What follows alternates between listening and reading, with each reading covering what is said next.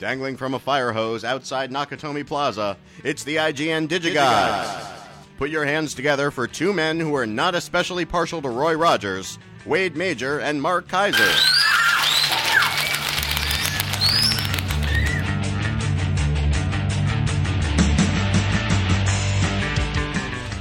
Oh, Corey, what old friend of ours threw that Die Hard reference our way? We always love a Die Hard reference. That was brought to you by Alexander Berlica. Alexander Berlica.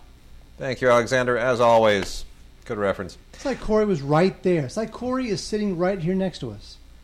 It is. Except for one thing. Because he left his essence here. You know. Okay. To me, that means that Corey farted and then left the room. Is that what you mean? I don't know. It just seemed like a kind of quasi-sideways Doctor Strangelove reference, and I don't know. I just went there. Ooh, there's going to be a Doctor Strange movie. Here's the thing. Don't you wish Robert Downey Jr. You know, the stream of consciousness that dominates this show is just weird. We went from Die Hard to Doctor Strangelove and now to Doctor Strange. Don't you wish Robert Downey Jr. could play Doctor Strange? I kind of do, actually. And the thing is, the Marvel character that I was always most excited about to be turned into a movie was Doctor Strange. I'm worried because it has to be very particular. It's not like other Marvel. You know, Doctor Strange is a very, very unique character. And there was a Doctor Strange movie for television in the, I think, maybe early 80s. Do you remember this? No. You don't?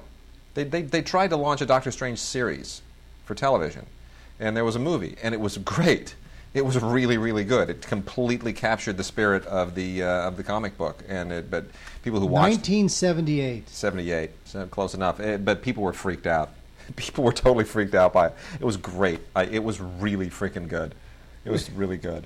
With a guy named Peter Hooton playing Doctor Strange, a guy who is so nothing that he doesn't even have a Wikipedia page, and he starred in a movie. But it was a good movie. Anyway, I'm worried about Guardians of the Galaxy because Guardians of the Galaxy people who love comic books don't even know what the hell that thing is. I know. And that's basically making just another type of movie. Yep. You know, it's going to be interesting. That's really going to put the Marvel brand to the test. It is. If they can't sell that, that's going to look like there's cracks in the Marvel universe. If they can't sell that, because that is the only reason people are going to go to that is if the Marvel brand. The Marvel brand. It's like the Disney brand. It's like, I don't know what this is about, but I trust the brand. So that's going to be the test to see if the brand can transcend the subject of the individual film. Yeah. It's going to be a real test. Yep. Oh, I see that pile, Wade. Yep. You know what? It's kid vid time. Oh. I know what you're saying. I know. I don't have kids. I do. And so, what am I letting my daughter watch? Well, I'm throwing a lot of this stuff on. There's always an hour or two between soccer games, and she needs to be appeased. So, now, did the USA did they win? Dude, no. That's long gone, dude. Sorry. Stop it. They got ousted by Belgium. It's painful. It happened 2 weeks ago. Let's not, enough already. Anyway, I'm going to blow through this real quickly. We've got a couple from Nickelodeon here. Heroes in Action and Robot Invasion. These are basically just compilations, some SpongeBob, some Teenage Ninja Turtles, some Sanjay and Craig on each of these. And I'm not a huge fan of any of them, so I can't really recommend any of these. My daughter doesn't particularly like any of it. Unlike most kids, she looks at SpongeBob and then she goes and does something else. Alpha and Omega 3, The Great Wolf Games, only at Walmart. This is a Walmart exclusive, a Blu-ray, DVD, and ultraviolet combo set. From Lionsgate. I didn't realize there was a second one in this series. A lot of kids love this. My daughter loves dogs. Any dogs. We have a coyote that actually comes and occasionally sleeps in the backyard. This disgusting, old, dying, mangy, kind of swollen coyote. She thinks it's a dog. It's fine. Looks like a dog, and she says woof woof. But for the cartoon dogs in Alpha and Omega don't really do much for her. And I can't say I'm terribly enthralled. Gave this thing about 15, 20 minutes. It didn't really float any of us.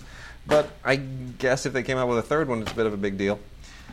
Must have some kind of a following. Leapfrog's Letter Factory Adventures has another entry. The Letter Machine Rescue Team. This is really, really young stuff. It seems to be of interest. It deals with, words and how to deal with kind of quizzes and numbers and concepts like, big and little and, how you put letters together. And my daughter's not quite old enough to really absorb a lot of this. They recommend it for 4 to 7 years, but I enjoyed watching it. I learned a few things about consonants. Did you know that? Did I know you learned something? I learned a few things about consonants. I didn't know that. Thank you for enlightening me. There you go. I didn't. You learn new things about consonants all the time. Hellboy animated. I like Hellboy prefer him in the movies. The animated Hellboy kind of creeps me out a little bit. I don't know why. This is a couple of feature-length stories on Hellboy, celebrating the 20 years of Hellboy. This is a Blu-ray set.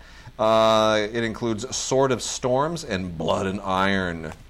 And I've heard from Hellboy fanatics that the animated Hellboy is quite faithful to the comic, in many respects more faithful than the Del Toro films. Fair enough, but not really my cup of tea. So Ron Perlman, of course, who plays Hellboy in the movies, does the voice here. So you do have some continuity, and it's nice to have John Hurt and Selma Blair along for the ride.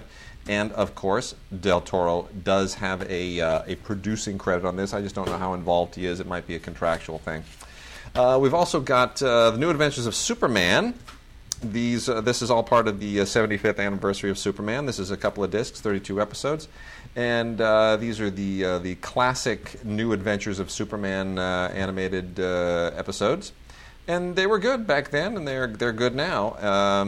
This is seasons 2 and 3. And it's all fairly routine stuff. If you watched this growing up like I did, it's nothing new. You got Luthor and Brainiac and all the usual. Steve. Yes, exactly. Steve the supervillain. Mr. Mist and Oh, Mr. Mixoplex. Yeah, Japanese Sandman. And the nice thing is that just later, when you get into season 3, they start doing these things as like two-parters. So there's a little bit more of a kind of serialized nature to it. So that's fun. Axel, the biggest little hero, is interesting. This was surprisingly enjoyable. This is from Arc Entertainment, and I'm always suspicious when I see a straight-to-video animated thing. I'm like, oh, great. In other words, everybody's kind of trying to do A Bug's Life or WALL-E, or they're all trying to do some kind of a Pixar thing and kind of find their in, and it's all second tier. This is actually a lot of fun. I got to say, it's nicely written. It's very cute. And you always have to wonder, what animals are they going to, like what was the one with the snail recently? What was that thing called? Oh, that was a Turbo. Turbo. Ugh, what a waste that was, right? Of course. Silly. But you know who Axel is? Axel Foley? No. Axel is the biggest little hero. Oh. Mm-hmm. Wiggles. Axel is a little boy. A really little boy. Not like a Tom Thumb little boy, but he's just a little boy who. How can I kind of compare this a little bit? I guess there's a Lilo and Stitch angle to it. I like Lilo and Stitch. Yeah, That's you cute. like, so I'll put it that way. I'll say if you like Lilo and Stitch, you will like this. And it's got a lot of really. It's just a wonderful, very creative adventure. And I won't tell you how any of this sort of transpires. Let's say if you like Lilo and Stitch and if you like The Never-Ending Story, you will probably like this. So really good voice casting, by the way. Ed Asner, Tim Curry, before he had his stroke, obviously, and Matthew Lillard and George Takei. It makes me very sad that he had a stroke. Why are we still talking about this? No one's ever going to buy this or rent this or think about it ever again. All right, here we go. Adventures of Chuck and Friends, Top Gear Trucks. Not really into it. My daughter's not a boy, so she's not really into trucks. Power Rangers Turbo. Like I said, the final 22 episodes, Volume 2. Saban's releasing movies now. They got a distribution company. You realize that? And not only that, but they're making Power Rangers big, huge, 10-pole live-action. But they're acquiring like real movies. Like they went to Cannes. I thought they'd be acquiring just like crap. There's like real movies. It's like he's serious. Like Haim Saban, he's really doing the deal. Curious George, the complete 7th season. It's funny. I thought my daughter might be into Curious George. Not so much. I think Planet of the Apes might be more her speed. Right? Fla. Good times, right? Gla. It was good times the other night. Mla. Good times, right? What happened? Good apes. The apes eating. Oh, yeah. Oh, yes. Absolutely. You know what? It's good to see a smart, intelligent, thoughtful, deep film directed by your buddy, That's right. Saban's Power Rangers Megaforce Ultra Defenders. This is just taking the Power Rangers way too far.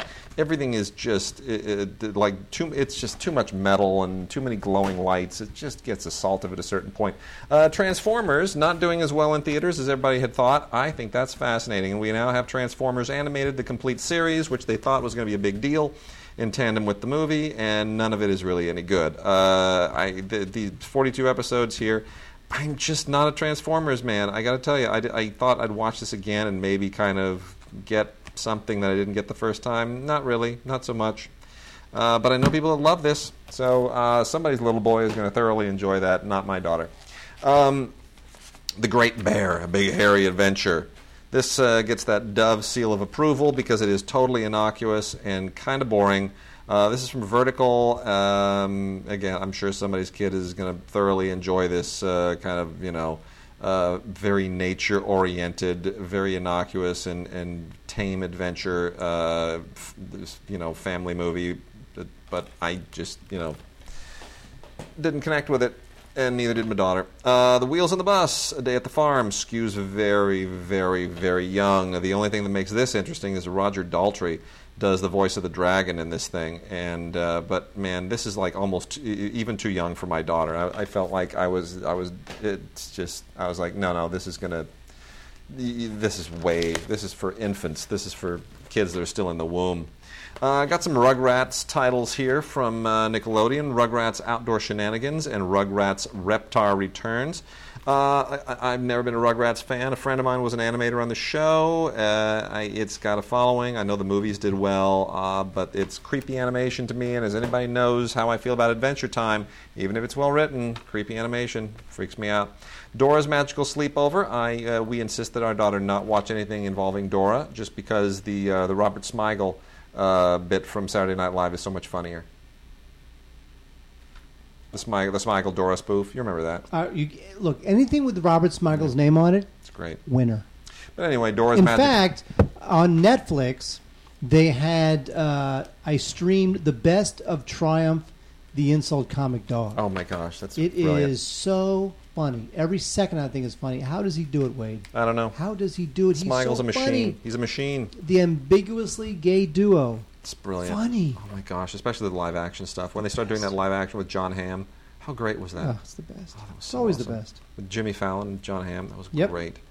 PBS Kids got 3 titles. I like the PBS Kids stuff. I just do. It may not be the best animated, but it's really well thought out, and they do it with an eye toward the kids, and I just really appreciate that. Word Girl Monkey Business, which has 4 adventures, and Wild Kratts Tiny Trouble. And then Dinosaur Train Adventure Camp. All 3 of those have been kind of running on the loop in our house, and they're wonderful. And they've got all kinds of interactive extras on them, games and little coloring things. I think it's wonderful. The PBS Kids stuff, first rate. I have nothing bad to say about it.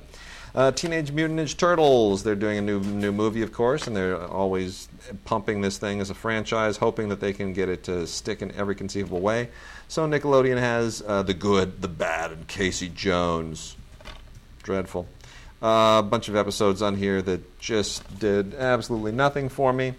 We've got The Legend of Korra, Book 2, Spirits, also from Nickelodeon. Skews a little bit older, much more kind of anime-influenced in this wonderful mythological adventure that's really aimed more at teenagers. This is a Blu-ray, of course, because when you get older, you skew to the teenagers with Blu-ray because they want the best, all that stuff. Anyway, so that's it is what it is.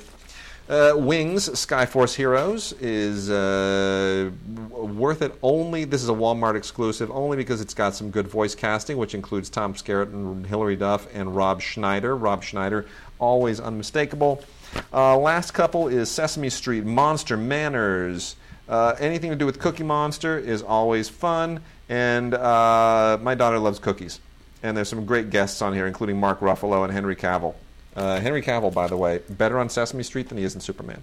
By the way, in watching Mark Ruffalo on Letterman, yep, I learned something very important. Yes. It is Ruffalo, rhymes with buffalo. Not Mark Ruffalo, I've never Mark called him Ruffalo. How about Ruffalo? I always called him Mark Ruffalo. Well, because you're smarter than most of us. Well, no, you Well, pronounce it you're how smarter than it's most of us. pronounce it how it's spelled. Damn it. And then Monster High, a Blu-ray, DVD, and ultraviolet combo set. The Monster High things I've always thought are kind of really forcing it. They're not Tim. It's like not Tim Burton-y enough, but still too creepy. But whatever, Universal makes a bundle off of these things, so we get a double feature of Fright On and Escape from Skull Shores, if that floats your boat. Wade, Elaine Stritch, Shoot Me is a delightful documentary on the Broadway legend. She's won a Tony, she's won an Emmy. She's great. She's interviewed, you got a lot of great people talking about her, including the late James Gandolfini. And it's great. Cherry Jones, Nathan Lane, Tina Fey, John Turturro, Alec Baldwin. They all talk about Elaine. She's had a great life. She's in her late 80s now, but she's still awesomely cool. She has great personality.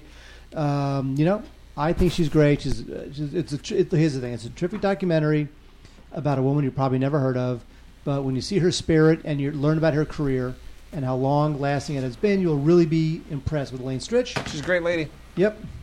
For the makers of Planet Earth on Blu-ray, we have Hidden Kingdoms. This is narrated by Stephen Fry. And you know what? It's cool. It's got a lot of great photography, which the Blu-ray completely exploits. There's, thing is that it's all about these little. Some of it is about these little tiny insects and weird little things that live in the jungles, and they get these cameras in there to take a look at them in super close up, and it's really amazing. The Animal Kingdom is just non-stop, never-ending fascination. So Hidden Kingdoms is good, especially for the small fry. It's good stuff. 6 by Sondheim. Now, this is directed by James Lapine, or Lapine, possibly. Yeah, Lapine is what I've always said. That's what I figured. And it is a look at Stephen Sondheim. I mean, come on. Stephen Sondheim, one of the legendary composers. Who Lapine knows well. Who Lapine knows well, so he's got a little inside track. Sweeney Todd, Sunday in the Park with George, Company. I mean, he is just... Sondheim is it. Yep. I mean, he is Broadway musicals. I've grown up with Sondheim. I love the man. So this is just terrific. It's just a great documentary by a guy who, as Wade says, knows him, loves him, and really gives his life a great accounting. It's all about his life, the creative process, why he is who he is. So 6 by Sondheim could not be more highly recommended. We also have Swarms. Now, this is from PBS. Now, I'd say some of these PBS nature documentaries, they will pick one thing. I know. Like crawl. Yeah. It'll be all about animals and insects who crawl. And that's all it'll be. Here we have Swarms. This is all about bats and butterflies who happen to swarm. But some of it's pretty cool because not only do they get into butterflies and bees and bats and locusts and ants and whatnot, they even get into the cicada swarms. Every 17 years, the cicada eggs hatch, and they all fly around like, woo, yay, we're alive after 17 years. So this gets into that. Creepy. So it's really fascinating. Don't want to go there. It is a little creepy. Also, it does get into the mayfly swarms on the 4th of July, which, of course, the holiday just passed. So good stuff. Swarms, interesting. A little weird, a little creepy. Anita Hill played a very important role in American politics a long time ago. Man, that's just amazing to me how long ago. That's been, 30 years? It's crazy, man. Crazy. But here you had, again, it was a different time. So here you had an African-American woman who was testifying before the Clarence Thomas confirmation hearings, and she was an African-American testifying in the confirmation hearing of another African-American, and it got very heated with accusations of sexual misconduct and whatnot. Yeah. And Anita, speaking truth to power, is all about that process and her life. It is highly recommended. It is a very interesting little nugget of American history that deals with not only race, but really more than race, gender. And it's great. Anita, she created a firestorm in Washington. Parts of it still kind of resonates today, at least in the workplace, if not in Washington. Yep. So Anita, speaking truth to power, good stuff. And I've got a doc pick here. This is one of 3 films this week that I make my pick of the week. It's 3 films this week. Altogether, they're the pick of the week. I'm not going to recommend any one of them over any of the others. I think everybody should watch all 3 of these. Mark, if I told you, and everyone's going to know where I'm going with this, because if this doesn't automatically just blow this, you don't know your movie history. If I told you there was almost a movie that had Mick Jagger, Salvador Dali, Orson Welles, and David Carradine, and a score by Pink Floyd, what would you say? I would say I want to see Dune. That was almost Alejandro Jodorowsky's Dune. Jodorowsky, the mad Chilean, has made a career out of making basically just psychotically surreal movies. The El Topo and all the rest of the stuff that he does, which are not my favorite films. They sort of tickle your brain for about 5 minutes, and then you go, I don't know what any of this means, and I'm bored, and you go do something else. But I'll tell you, after watching this thing, my thought was, I want to see that movie. And I'm really, oh my God! Can you imagine? I'm really sad that never happened, because it really is truly the greatest movie never made. It would have just been a complete and total post-psychedelic mind F. It just would have been from Mars. Okay, if you had a choice, yeah. Here's the question that you're going to go, ooh, you ready? Yeah. Which never-made movie would you rather see? Jodorowsky's Dune. Napoleon. God damn it! I hate you. No, there's not even a question. Please. But this would have been awfully great, too. This would have been just a lot of fun. I mean, the design is here, the work. How about this? He's still up and kicking. He just made a new movie. He's 85 years old. Which is terrible. His new movie was horrible. Okay. But this is really, seeing him just go loopy and ape on this is really fun. I have another one. Would you rather see? This one you will not guess. Impossible. Okay. Would you rather see Jodorowsky's Dune or the Star Trek IV that was supposed to star Eddie Murphy? Remember when Eddie Murphy was going to be in Star Trek IV? Why would I have had? I hate the Star Trek IV that we got. Then maybe you'd rather see the Star Trek IV that briefly, yes. where briefly Eddie Murphy was attached. Yeah, sure. That would be much better. Why would? Yeah, that would have really improved it. Eddie Murphy and Catherine Hicks in Wales isn't enough, and Scotty faking typing. No, it's got to. Yeah, sure. Everyone remember where we parked. Give me a break. Computer. Whatever. It's the best. No, this is a Blu-ray DVD combo set. Jodorowsky's Dune. You got to check it out. This thing made the festival tour last year. Everyone loved it. It has no detractors. It is just wicked awesome. Yep, absolutely wicked awesome movie. Wait, a couple more documentaries. We have Maiden Trip. Now, this is the story of a 14-year-old girl who set out to sail around the world. It's an amazing story. By herself. It's a really amazing story. It was going to be 2 years. Yeah, that's an amazing story. And a really good doc, by the way. That's really worth checking out. Directed by Julian Schlesinger. Now, I'm not going to tell you whether Laura Decker made it or not, because that's no fun. But you know what? It's a beautiful documentary. She got eaten by a seagull. Huh? She got eaten by a seagull. Really? Mm-hmm. Anyway, the doc is inspiring. It's especially inspiring to teens. It really shows teens that they can do whatever they want at a crucial moment in their life. And so it's lyrical and it's beautifully shot and it's got a great score, and it's just really inspiring to see what this girl did or didn't do. I'm not going to tell you, Wade. Yep. I don't want to ruin it. It's fine. Maybe she made it. Destroy it. Beautifully. Sure. Maybe she didn't make it. Tragically. Got eaten by a seagull. But how about the guys from Half the Road, The Passions, Pitfalls, and Power of Women's Professional Cycling? Is the pitfall the fact that they also get eaten by seagulls? Yes. Now, do they get eaten by seagulls or do they get eaten by George Segal? Do they get eaten by George Segal? That was good. You kind of caught me. You sort of winged me with that one. See, because you didn't know where I was going. No, I didn't. That was good. Anyway, Catherine Bertine, she's the director of this film. She makes a very solid argument for the fact that there is a difference between the way women's cycling and men's cycling are perceived. True. I mean, look at. Does anybody even care about? Tour de France. I'm married to a cyclist, and I know all about this. Do women? Is there even a Tour de France for women? Is there even a women's? There is a women's tour. Nobody knows, but it's not a Tour de France. There are separate. Nobody knows. But I know that's the thing. No one's aware of it. My wife follows them, but they are very different. So, if you want to know all about that stuff, Half the Road is it's not as documentaries go. It's more a passion project than it is like a beautifully rendered and shot and scored documentary. But it takes a little known shame of cycling and kind of brings it to light. So it's good. It's called Half the Road. Yeah. So, got to talk about some new movies here. One of them is Hunting the Legend. So this is what this is. This is kind of a hackneyed knockoff Blair Witch Project movie about hunting Bigfoot.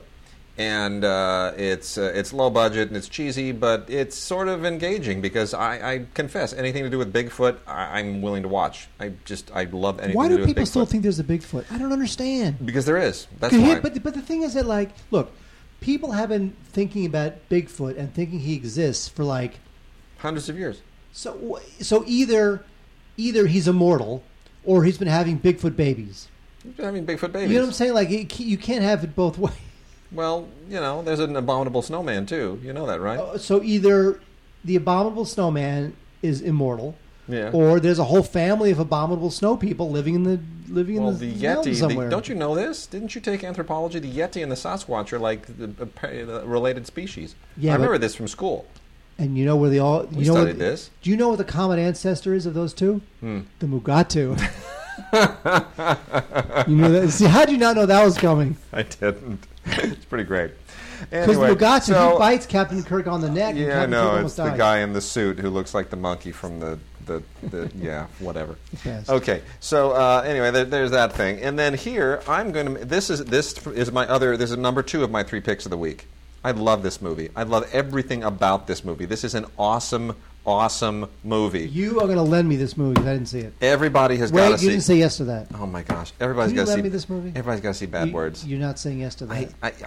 We'll talk after the show. I want you to see this movie. Bad Words is awesome. It is just unbelievably awesome. Okay, I'm going on Netflix right now because I can tell you're not going to lend it to me. Jason Bateman. This is his directing debut. He nails it with this thing, man. He absolutely does. This is a fantastic film. It is a sharp script. Jason Bateman stars in it. No one else could possibly have played this part the way that he does, and he directs it beautifully. I mean, it is really beautifully directed. The idea is very, very simple. There's this angry dude, and right at the beginning of the film, he shows up at a kid's spelling bee, and he underlines all of the. He makes his case as to why he qualifies under the rules to be able to compete in the spelling bee. Never finished high school, yada, yada, yada, yada. There's all these rules, and he found every loophole in the book, and they can't keep him out of the spelling bee. So suddenly he is this angry, profane, foul, sarcastic, bitter, mean dude who is threatening to ruin the kid's spelling bee. Not only that, he's amazing at it. I mean, he knows every word. And spelling bees are not for slouches. It's not like, oh, cute, these kids know these little words. Like, the kids in spelling bees know words that no human being on the planet should know. They will never be used in any sentence anywhere ever again other than in a spelling bee. And he knows them all. It's unbelievable. And where this movie goes, you don't know where it's going. It is fantastic, and it is so stylish, and it is just so funny, and yet so meaningful. I cannot say enough about this movie. It is awesome, totally awesome all the way through and through. Commentary with Jason Bateman is wonderful. It's fantastic. Deleted and extended scenes and a featurette. This is a must-see. You don't just want to see this, you want to have it. You want to have it on your shelf because you're going to want to show it to friends so that they actually know that this movie exists. Bad Words is awesome. All right, wait, so Bad Words is now number 4 in my Netflix queue. Sweet. Now I have 2. Next in my Netflix queue, I'm going to rewatch Klute. Yep. Right? Yeah. And then after that, I'm going to rewatch Cabaret. Oh, is Cabaret on Netflix? Yeah. You know, I don't have Cabaret on Blu-ray, and I keep meaning to do it. And if it's on Netflix, damn it, I'm going to put that in my queue as well. First of all, it's pronounced Cabaret. Okay. Then I have Memories of Murder. Okay. The Junho Bong film. Yeah. Because I'd actually never seen it, and we all know how much I love Snowpiercer. Yeah. Then I got Wild Strawberries. I got The Trip in my Netflix queue. I'm going to watch the original Trip. I'm going to watch that again because the trip to Italy is coming out soon. What? The Trip. Are you going to Italy? No, the movie, The Trip, with Steve Coogan. Wait, what's the trip to Italy? It's the sequel to The Trip. Really? They go to Italy. I didn't know that. Yeah. The invites just got. Did you not? Oh, I'm gonna have to forward it to you. I'm gonna do that right now. Talk about that piece of crap, and I'll forward you the. Wait, you got a. Yeah. Wait, you got an email? You got an invite to the trip to Italy? Yeah. See, I don't understand. Oh, let's see there. I have a love-hate relationship with Lars von Trier, like most of the world. I hate these movies. Honestly, I kid you not. Because remember I got the streaming links to these things when they came out, and I was like, all right, let's Let's give it a look. I did the 25 minutes. I was like, you know what? I remember why I so thoroughly loathe Von Trier when he starts doing this. What's interesting? Does this actually go anywhere useful? Like, what did I miss the good stuff? Like, does it just after 25 minutes does it just become, oh my gosh, this is so great? Well, why couldn't the first 25 minutes have not been just complete and total human excrement? What's interesting? Like, do the last 3.5 hours redeem it? Yes, they do. Or is it just pretty much the same bunch of crap? Well, if you don't like Von Trier to begin with, you're not going to like him based on this. God, this guy's so aggravating sometimes. Here's the thing, though. You assume, because it's called Nymphomaniac, and the one sheet is a bunch of famous people orgasming, and it's not rated, which means it's just nothing but just like sex upon sex. And it's not even Shia LaBeouf. Like, even minus Shia LaBeouf, I'm sure I would hate the hell out of it. It's just... You just assume this movie is going to be nothing but just a ridiculous, just gigantic porn film. Mm-hmm. It's actually not. No. It's funny. It's playful. Oh, really? You think it's funny? At moments. Great. It's funny. Okay. It's playful. It's got stuff to say about interpersonal relationships and self-satisfaction, not just the self-satisfaction and blah, blah, blah, but like actual emotional satisfaction. And it's interested in gender roles and religion and lust and obsessive behavior. I mean, there's a lot of stuff going on.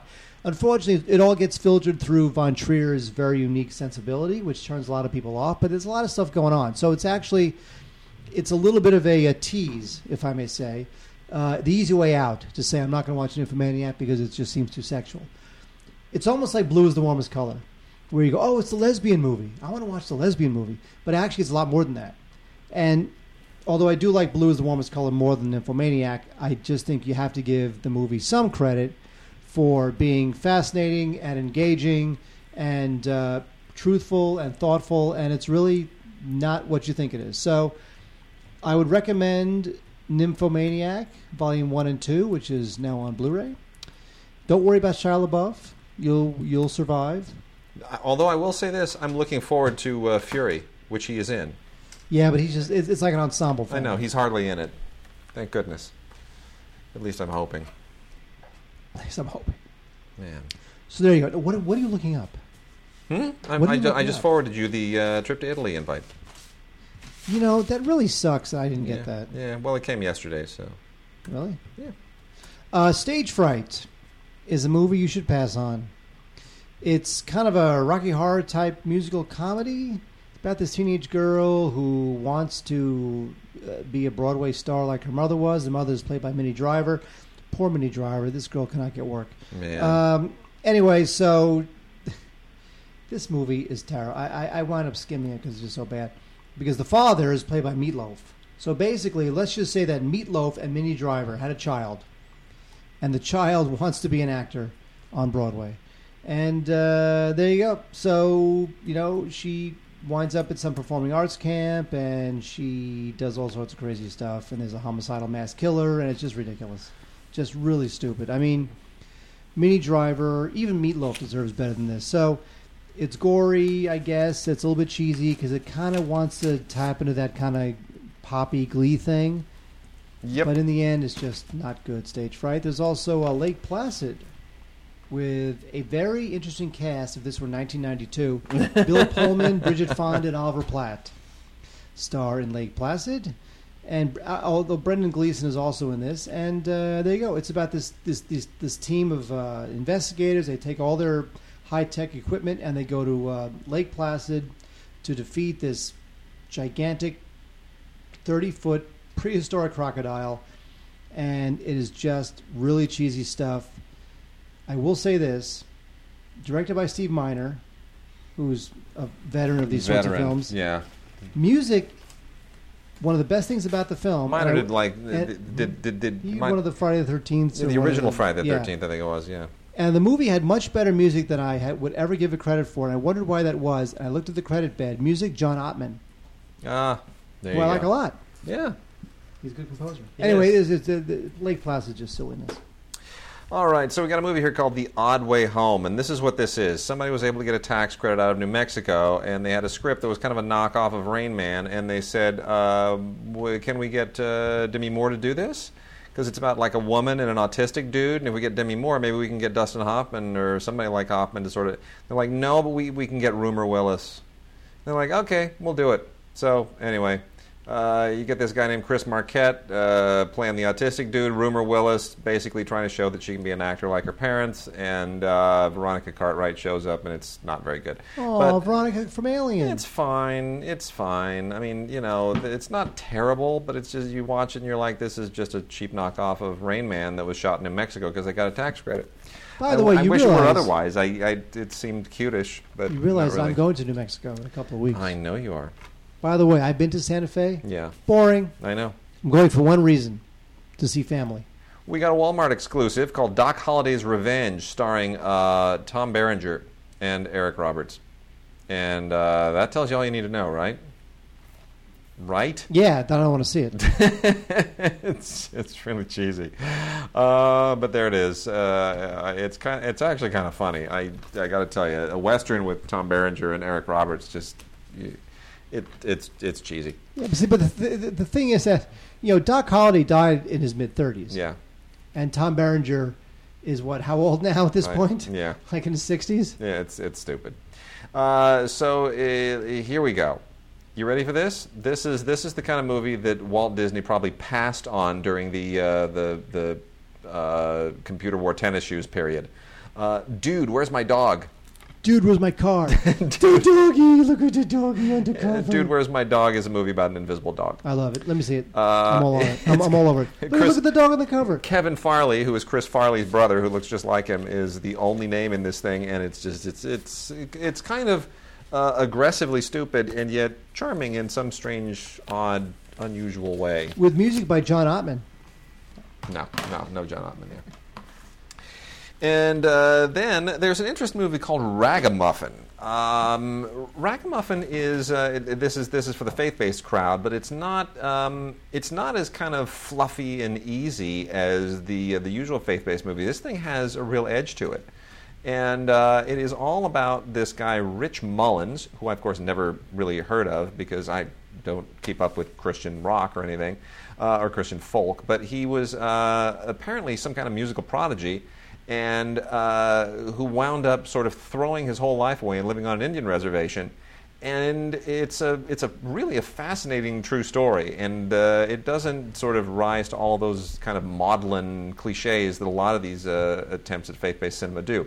It is long, it is dense, it's almost 2.5 hours long, and it goes into all the warts and all. Look at this guy's life and all of his peccadillos and his obsessions and his addictions, and it's really it's a surprisingly sharp movie. This is on Blu-ray, and certainly makes you want to learn a little bit more about the real guy, Rich Mullins. The movie is called Ragamuffin, and it is directed by David Leo Schultz, who does a really solid job here. Also was the co-writer of the thing. So anyway.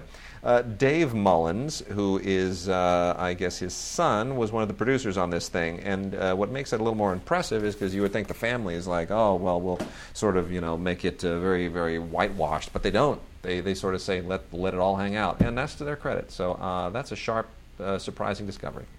Wade, speaking of a sharp, surprising discovery, I would like to see a movie about this character, but instead we have a fictional film called Kid Cannabis. This is all about, this is based on a true story of this Idaho teen who builds a multi-million-dollar marijuana ring. Oh my goodness! That winds up trafficking drugs through the woods in Canada. This sounds like Breaking Bad or some damn thing.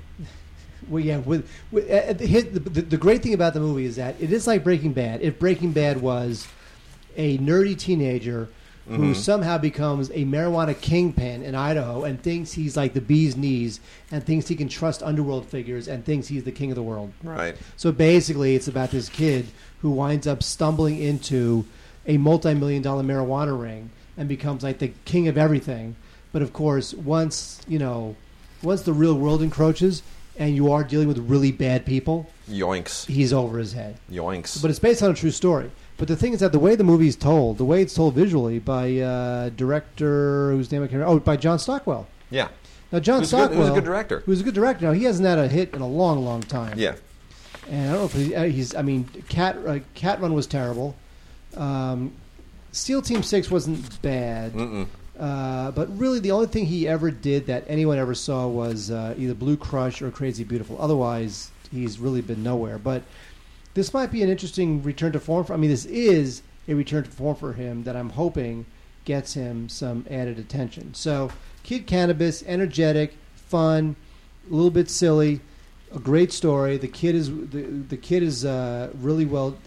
The kid, what's the kid's name? Jonathan Daniel Brown plays the kid. He's very good. Ron Perlman's in it too. He's always priceless. So it's a fun little movie. Yeah. Kid Cannabis, recommended. Totally. All right, I'm down with you. Mark, I'm going to talk about some pretty heavy Asian type stuff right now. Some actiony Asian-y stuff, and then one really cool foreign language film. Actually, I might make mention of another foreign language film, but primarily the Asian stuff I want to make mention of right now. And I want to start with this mad-ass, crazy cracker SOB of a movie, The Raid 2. Gareth Evans just absolutely he pulled out the stopper on this one. The Raid was a cool movie. The Raid 2 is just relentless, and it is insane, and it is over the top, and it is glorious in every conceivable way. This is not just a kind of let's scale the tower gimmick. This is not, Game of Death warmed over. Or Judge Dredd. Which ripped it off. Yeah. No, this is much more elaborate, much longer, more Scarfacey, more, it gets into it's a much more expansive story. I don't even care. The whole kind of, corruption task force thing and undercovery stuff, all the junk that goes on in this story, I don't even care. It is just bone-crushing madness. I could have just gone without a story. Just give me like 2.5 hours of people just mauling each other. I am happy. I am thrilled. This thing is really sweet.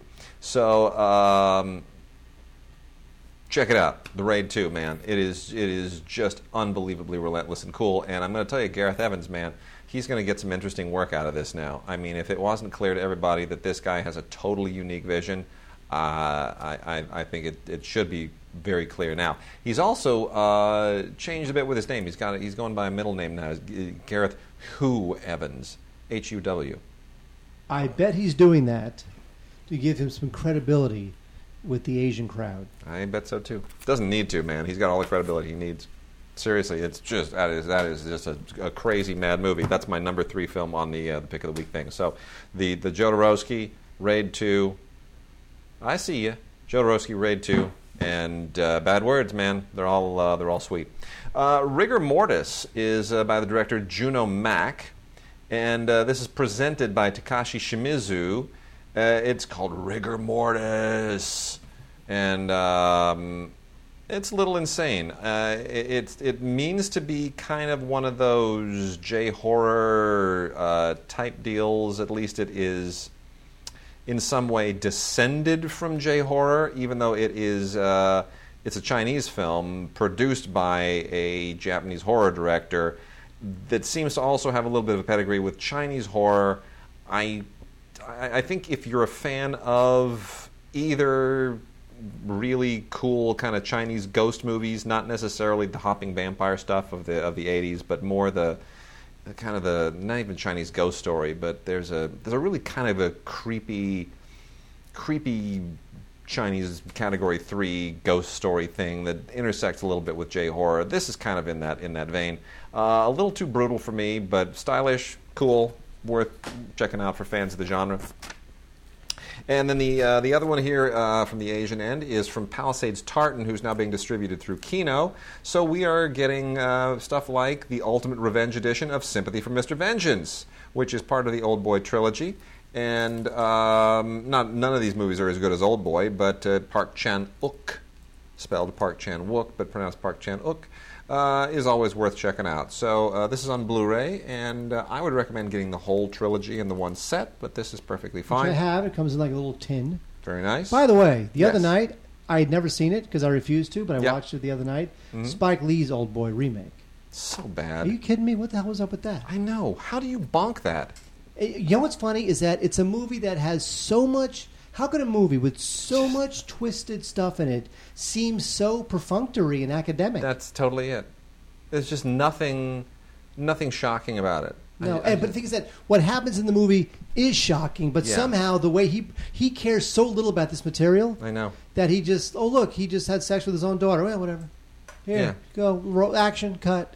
Yeah, he doesn't turn the screws. No, not at all. It's really upsetting. I mean, there is a much longer cut of the film. It doesn't matter. I can tell he's more interested in shooting those violent fights in one take than he is in actually turning the screws in the audience. He's much more interested in kind of playing with technique. I think Spike was just bored with the project and thought it would be interesting to try a few things. There's no attachment to the material at all. But anyway, this is a Blu-ray. Sympathy for Mr. Vengeance, Park Chan-wook, and it's got some good stuff. There's an audio commentary with the director and the actor Ryu Seung-wan, and a bunch of featurettes and some soundtrack stuff and storyboards. And again, get the trilogy if you can, but otherwise. And then from Raro Video, also distributed through Kino, we now have the long overdue Blu-ray edition of Michelangelo Antonioni's film I Vinti, otherwise known as The Vanquished. This is a great movie. It is a narratively challenging, very, very difficult script, beautifully directed. This is completely uncut. The original version that was shown originally at the Venice Film Festival, and it's just brilliant. It is absolutely brilliant. It is a tough film. It deals with 3 different murders, and they all take place in different cities. And it is a social commentary to the nth degree, but it is just really an extraordinary piece of filmmaking and one of Antonioni's best films. Finally out on Blu-ray, long overdue, beautiful, beautiful photography that just shimmers. When you put that in the Blu-ray player, you will not be disappointed. Mark, we're going to get into some music here momentarily, but I want to go through some listener mail first. Do it. How about that? I like it. Shall I do that? I believe you should. All right, let me do that. From Chevelle Dixon, every year the WGA announce their nominees and what they disqualify, but I always wondered why they disqualify scripts from animated films. Is it because they're animated, why they don't think they deserve a nomination, or is it something else? Keep up the good work. Thoughts? Well, I don't know if there's an institutional bias against animated scripts. I think that there's a bias that they figure they're not as... Well, I think because they figure animated films are their own thing and they're going to get honored by their own category and their own people, right. And we want to focus on the live action stuff. Right, but the funny thing is that like all those Pixar scripts, they are meticulously crafted. They are. They really are. I mean, there's not a drop of there's no fat there in those movies. They're great. That does mean they're great scripts. It just means but some of them are great. I mean, Toy Story 2 is a tremendous script. WALL-E is a tremendous script. I mean, those are really well written movies. But I do think that that the Academy looks at those movies and thinks, yeah, but they're animated. I know there is. So there probably is, but normally when they disqualify something, the only reason it's disqualified is because the writers are not WGA members. Like that's why Tarantino never gets nominated because he won't join the WGA. So anyway. Then we got an email from Chris, who says, I have been debating on whether or not to buy a region-free Blu-ray player. I'm a fan of the horror genre, and it seems Region 2 has better releases than what we get here. And he threw me a few links and said, will any of these releases be released here or upgraded releases? Should I just buy a region-free player and purchase the Region 2 versions? And I said to him exactly what I will say to everybody else. Go to Blu-ray.com in the forums and read what people say, or go to 220-electronics.com, go to the region-free Blu-ray section, or go to codefreedvd.com. That's where you're going to learn the most about code-free machines and what they entail and how much they cost and what the limitations are, and you can make up your mind as to whether or not it makes sense for you. I know a lot of people who are all about British sitcoms that will never, ever come out here, and that's the reason that they go code-free. It just depends on what you want, what region it's from, and how much you're willing to spend. Next one is from Dwayne Arnold, who says, with How to Train Your Dragon 2 coming in a disappointing second place at its opening, what do you think is the future of DreamWorks Animation? Mark. Is it, that death song has been sung before. It really has, but what do they have in the pipeline? That's the thing. The thing is that DreamWorks, they don't release enough films per year for them to be able to absorb a stinker. So when something comes out that either underperforms or bombs, it really affects their quarterly share prices and blah, blah, all that sort of inside baseball stuff.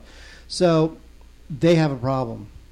They really do. I just think that they either need to hit more home runs or come out with less film, or what they could do is they can get more involved in TV shows. Yep. Maybe they can diversify instead of rolling the dice that Dragon 2 is going to float all boats at the company. Yep. Diversify a little bit. Yep. Do some TV, animated TV. There's plenty of animated TV, and they do animated television. But maybe they need to do more. I concur.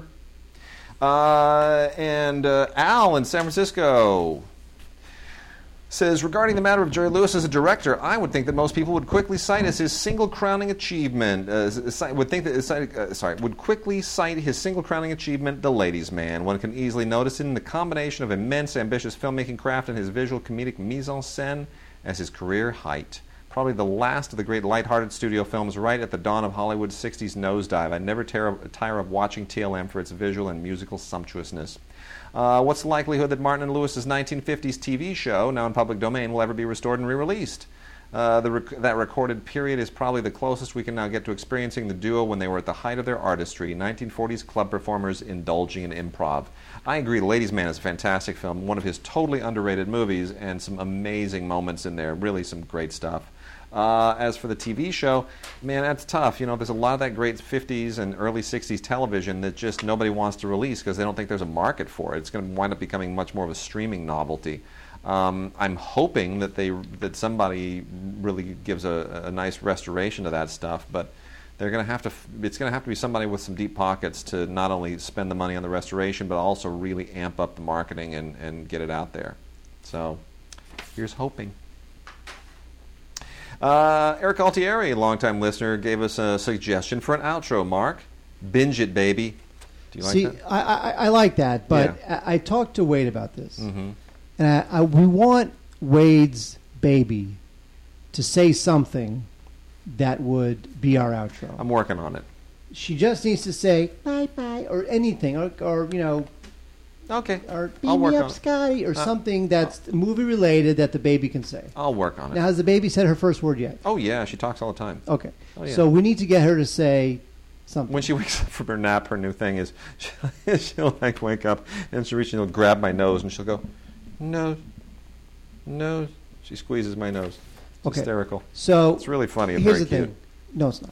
So babies, can't stand them. Anyway, okay. So we'll do Binge It, Baby after this show. Yep. But I'm just saying that we're waiting for Wade to just working on it. Get his daughter to say something movie related that will be our outro. Working on it. Now, don't wait until she's 6. Nope, I sure won't. Okay, Mark, let's do some music. Music? I like music. B.B. King. We have The Life of Riley. This is available on DVD and The Blue of the Ray. And this is great. It's narrated by Morgan Freeman and Bono, Eric Clapton, Bruce Willis, Ringo Starr. They're all in it. And it's all about B.B. King. He's had an amazing life. He was an orphan, and he learned the blues, and he's the king of the blues. And even though he's a bit of a, he's become a bit of an industry where, if you're a blues man, you want that blues man who lives in a dilapidated one-bedroom nothing in the middle of nowhere. Yep. And he just sings about how, women did him wrong and his life's miserable. B.B. King is a rich man and a very successful man. So, he doesn't have that credibility of lyrically the credibility. But no, B.B. King has had just one of the most phenomenal careers. But ever. Musically, he is the king. He's the best. Yep.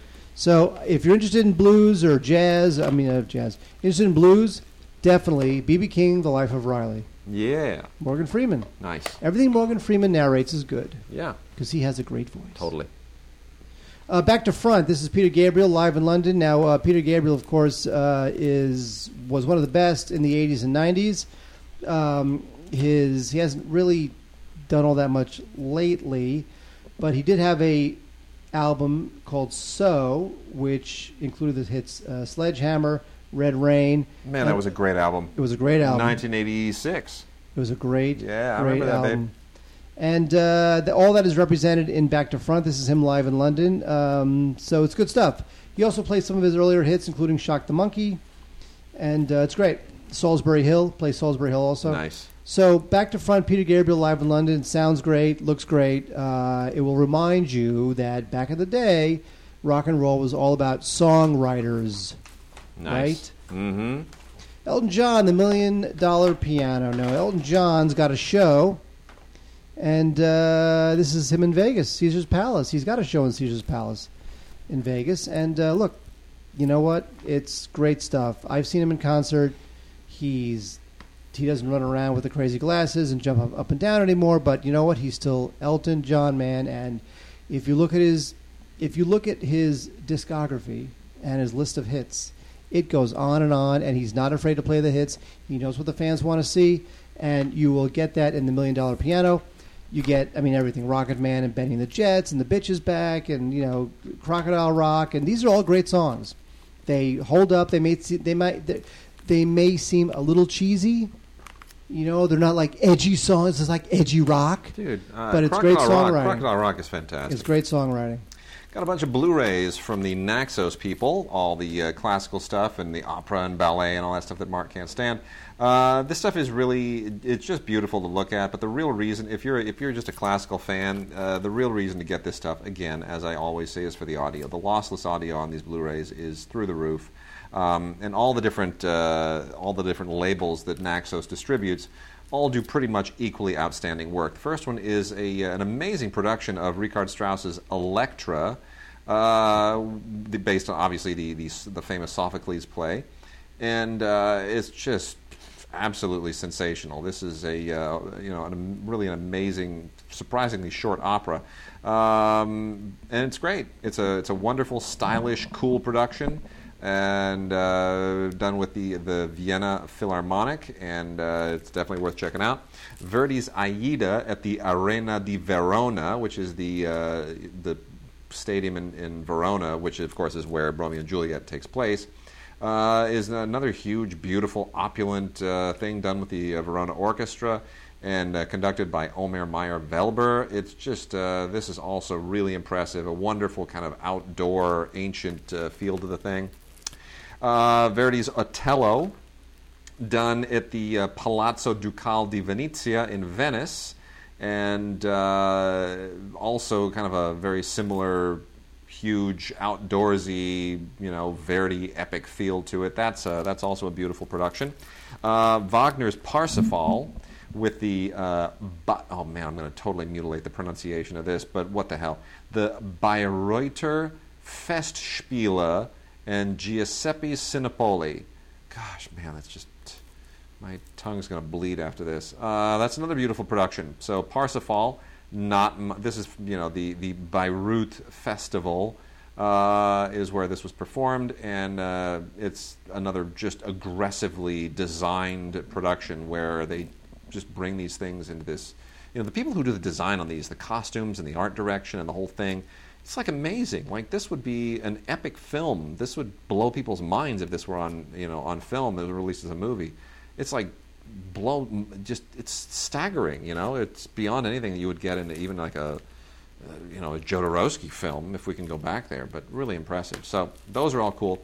And then my favorite of all of these is from the Salzburg Festival. It's the Die Jahreszeiten, which means the seasons. And this, of course, is the last work by Joseph Haydn, which is a beautiful, beautiful, beautiful piece of work. It is an extraordinary kind of culmination of a great composer's life. It marks kind of this transitional point in the period of romantic composition. Beethoven was sort of the archetypal romantic era composer, but man, this really, Haydn was Beethoven's mentor, and you really, really feel the transition from Haydn to Beethoven and obviously to other composers and beyond, all the way up to Rachmaninoff. Makes me want to go to Salzburg, because I've never been to Salzburg, and I've watched all the extras on the Sound of Music Blu-ray, and I want to go to Salzburg, damn it. That's all I can say. So anyway, Vienna Philharmonic, Does a great job here, and the music, of course, is just to die for, especially if you have a great sound system. It'll blow your mind. Mark, before we completely go, let me kick through a bunch of Warner Archive titles, and then we'll call it quits. I like that theory, Wade. You got it. We're right at the end of the show. Warner Archive has a new Blu-ray. These things come few and far between, and when they do, by all means get them, because almost every one of them is worth checking out. Kismet. Mark, you've seen Kismet. Sure. You haven't seen Kismet. If I have, I don't even remember it. You know the song, Stranger in Paradise? Yes. Take my hand, I'm a stranger. But that's from Kismet. I'm not saying it's not. I'm saying if I saw it, I don't remember. Anyway, it's been too long. Kismet often gets maligned because the people are like, oh, it's so stereotypical and white people and playing, Arabs and Middle Easterners. Come on, people, cut it some slack. The movie was made in 1955. Just give them a break. It's awfully fun. It's very, very fun. So it's from the Arabian Nights. It's a musical. It's great. And directed with just flair and panache, as you could never imagine, by the great Vincent Minnelli. Even comes with an Oscar-nominated short, The Battle of Gettysburg, the First Bad Man cartoon, a couple of excerpts from an MGM TV series. It's great. A lot of fun. And then the other titles, which I'll go through real quickly. Men of the Fighting Lady was an MGM film that starred Van Johnson and Walter Pidgeon. It's kind of a standard war drama. Decent, not amazing. The Girl He Left Behind, Tab Hunter and Natalie Wood, better than The Material. It's a little bit schmaltzy, but certainly worth checking out just because of the actors. Another pretty decent war film, Jump into Hell. Kind of a second tier, kind of a programmer, and a little bit of a kind of a rah-rah thing. This all takes place during the Indo-Chinese War. I've seen some movies about Dien Bien Phu. They've never been great. This is the first one, I think, the first American film certainly deal with Dien Bien Phu. And so for that, it's kind of sort of a novelty. Violent Road is... we talked about the Ephraim Zimbalist Jr. and the FBI. This is one of his earlier efforts in a movie, and it's a little bit of how do we put this? This is kind of almost an angry youth movie from the exploitation era, but not quite. It doesn't really go there. It sort of feels like it's on the verge. It belongs in the same class with the Blackboard Jungle and some of those angry teen movies that the studios were making at the time. We're not in like the what was the Brando film, the Wild One. The Wild One. Yeah, it's a little bit in that vein. Doris Day and Clark Gable and Teacher's Pet. Exactly what you'd expect. Clark Gable's getting old in the tooth. Doris Day is getting older, but they're not so old that they can't try to be charming in a romantic comedy. The Law and the Lady with Greer Garson and Michael Wilding, also with Fernando Lamas, it's okay. It's an MGM title. This fell into the Warner library with the rest of all that MGM stuff. And you're really watching this just because Fernando Lamas is so cool and Greer Garson is so beautiful, and you're going to go, who's Michael Wilding? If you're a fan of the Arsène Lupin movies, Arsène Lupin, these are also MGM titles that were noteworthy because they had the two Barrymore brothers in them, at least in the original Arsène Lupin, John and Lionel Barrymore. And it's basically about a gentleman thief, and they're not terribly great movies. They date rather poorly, and even though they're considered kind of shocking at the time because they were pre-code films, it's sort of that stuff you can pass on. And then lastly, Chase a Crooked Shadow is nice to see that make a reappearance. Richard Todd, Ann Baxter, Herbert Lom. This was kind of a controversial thing at the time, as I recall, and sort of one of the more unusual noirs of its day. But I think a really, really interesting directing job by Michael Anderson, who, of course, is one of those directors that nobody could ever quite put their finger on. And I am a fan of Michael Anderson, and even though it's not quite his kind of material, we think of Michael Anderson primarily for our era, the guy who made Logan's Run. Yeah. But you know what? It's certainly one of the. If you like noirs, this is one that kind of pushes the envelope. So, and Anne Baxter is not as overwrought and shrill as she usually is. You know, she's not saying, "Oh, Moses." So, there you go. That's the Warner Archive selection from the week. So, take from that what you will, but Kismet is the one you want to check out. The one of the rare Warner Archive Blu-rays. You can go to WarnerArchive.com, and Kismet is gorgeous. The colors will just pop. Fantastic stuff. You can Kismet goodbye. Absolutely. All right, Mark, we're done. So send your emails, your Vox boxes. We need some Vox boxes, people. Come on, send them along. Send it all to gods@digigods.com. Gods@digigods.com. We have an outro this week. Do we? It's a one-time only outro. Do the outro. Binge it, baby.